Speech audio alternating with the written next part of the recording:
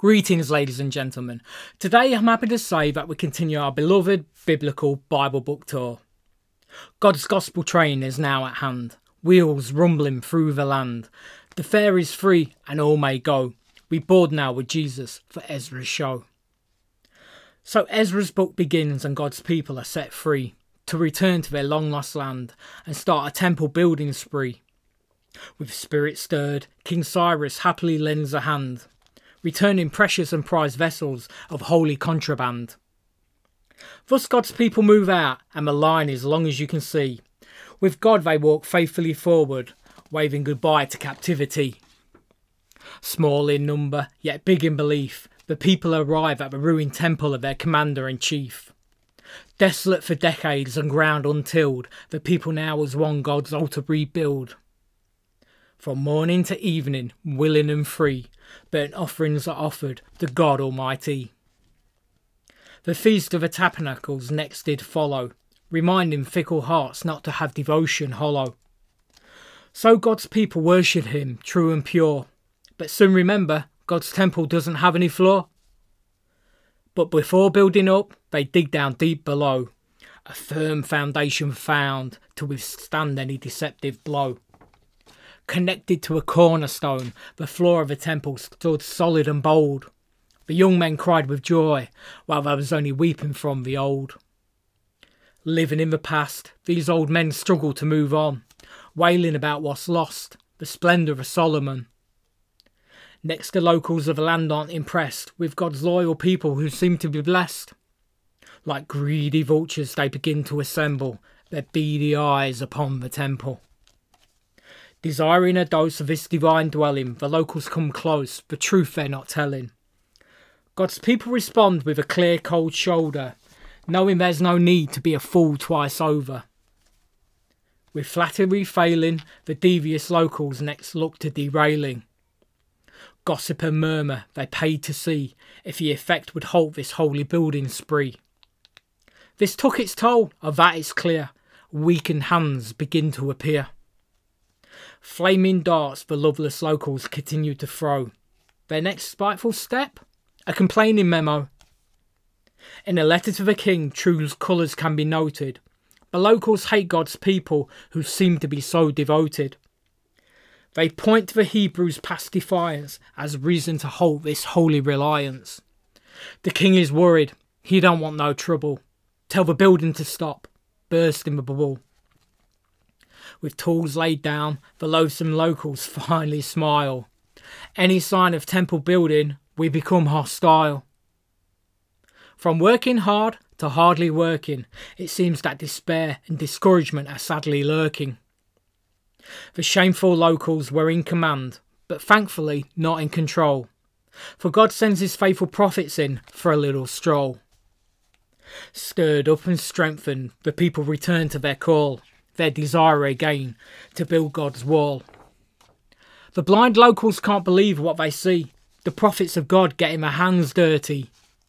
The walls going up, people and prophets working together. Right about now you could knock the bitter locals down with a feather. Grievance and gripe, grumble and guff. The lousy locals complain in a letter again about this God-serving stuff. King Darius, we write and say to you, about this God-following business, what will you do? So into the house of books the king diligently looks and says, don't worry, I'm going to search today the house of building archives with no delay. Quickly the results come in. God's people have written permit to build his temple, their lives recommit. Moreover, I, king, make further decree. I've counted the cost and covered it all with glee. Wheat and wine, salt and oil, send God's people without further turmoil. So his people continue to rebuild the wall, while God's overlooking them, masterminding it all. Not by might nor power, but my spirit, says the Lord. Trust and obedience I will reward.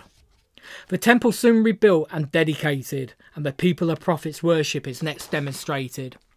Passover follows and the people unite, trusting in the Lord God with all of their might. Finally, Ezra enters, his heart's inclined to seek the Lord with all of his mind. Back to the temple, treasures taken. He's loving the Lord, there's no mistaken. Yet in allurement and attraction, trouble has been brewing. Nations of the land God's people are wooing. Their mistake moves in, becomes their wife, the result of which robbed their spiritual life. God's people have been punished for less in the past. Ezra can't believe it, he's really flabbergasted. Distressed and grief, it's beyond belief. Tearing clothes, plucking out hair, mind bewildered, sits and stares. And with the weight of this sticky situation, God-fearing Ezra kneels in holy communication. He pleads in prayer to God on high to forgive the sins that multiply. He points to his people whose guilt is true about the corrupt coupling, a spiritual taboo. The penny drops and the people lament about the many strange wives they did frequent.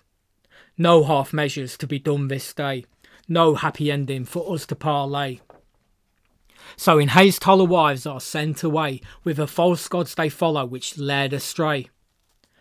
Ezra ends on this unfinished note. The next time we meet like this, the book of Nehemiah we quote. But until then, Ezra enters showing Jesus the way. Come close, he invites, with no delay. His enthusiasm is ageless, lifting God up for all to see, knowing that it's only Jesus who sets the guilty sinner free. Back to his story, what did it say? Strange wives and strange gods led astray. Cool-hearted friends, hot-headed enemies, God's people straying from him, many holy felonies. Discouragement and frustrations, drama and desire, tabernacle and temple rebuilt, Ezra's an live wire. Stirring the heart and strengthening the hand, living faithfully for the Lord in a weary, weary land. But God was a shade by day, a defence by night, no fears alarm, no foes affright. A rock divine, a refuge dear, a shelter in the time of storm, a helper ever near. Yes, he's a God within reach of all, and Ezra tells us one last thing. King Jesus rides on right now, and no man can hinder him. So today, God's gospel train is still at hand. Jesus, our conductor and comforter, escort and example, saviour and friend, beckons the worst of us on board to experience his forgiveness and fullness. Without money, without price, come as you are. The fare is free, paid by Jesus on Mount Calvary. So now's the time to board with Jesus. The question is, what will you do? The answer? Well, I guess I'll leave that up to you.